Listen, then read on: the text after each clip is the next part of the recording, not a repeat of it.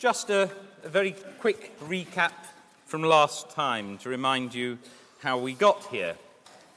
We're looking back to the philosophy of the 17th and 18th centuries, and in these first 2.5 lectures, I'm basically explaining why that is such an interesting and pivotal period for the development of philosophy, and also why the problems that arose then remain very pressing today.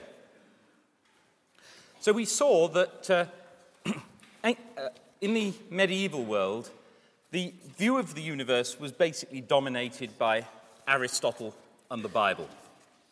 And Aristotle had a physical theory which essentially explained the workings of things in the world on the model of human or animal behavior. The idea was roughly that the reason why stones fall is that they're striving to reach the center of the universe. They have something like a desire.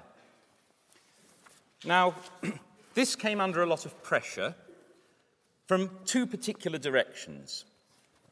One of them was to do with Aristotle's theory of the heavens. Stones fall because they strive to reach the center of the universe. What about planets? What about the sun? What about the moon? Well, we see those moving in circles. They must be striving to move in circles. And the Aristotelian explanation was based on the idea that they must be made of a completely different stuff, whose nature is completely different from that of stones on Earth.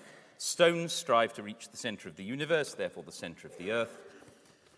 Things, planets, stars, the moon, must be made of different stuff, ether, which instead strives to imitate the perfection of God by moving in circles.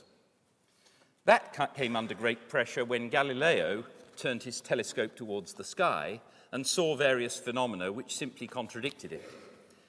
The heavens proved not to be as perfect and unchanging as people had thought. There were craters and mountains on the moon. Not everything circuited around the Earth. Jupiter had moons going around it. And in particular, observations of Venus and the phases of Venus simply contradicted the ancient theory of how these things worked. Coupled with that was a realization that the Aristotelian theory of science was seriously defective. If you say that such and such acts in a particular way because it strives or desires to act in that way, it's clear, if you think about it, that that's completely unexplanatory. Because that kind of theory could be used to explain anything at all. No matter how something behaves, you can say, oh, well, it does it that way because it wants to. Unless you've got some way of discriminating between the sorts of ways in which things can be expected to behave and the way they can't, simply appealing to intentions becomes completely empty. And a far better theory came along in the 17th century. Again, Galileo played a major part in getting it started, and Descartes was absolutely crucial in getting it established. The theory of mechanism, the idea that the physical things behave as they do, not because they have anything analogous to desires, but rather because they bump into each other, push each other, either by pressure or impact. So we get a mechanical theory of the world, which seems much more genuinely explanatory. And this theory was applied in various contexts with success. There remained a problem about how to explain the circulation, for example, of the moon around the Earth. How do you explain that if everything is moving simply in accordance with impact from other things, and if bodies act, as Galileo and Descartes thought, under inertia?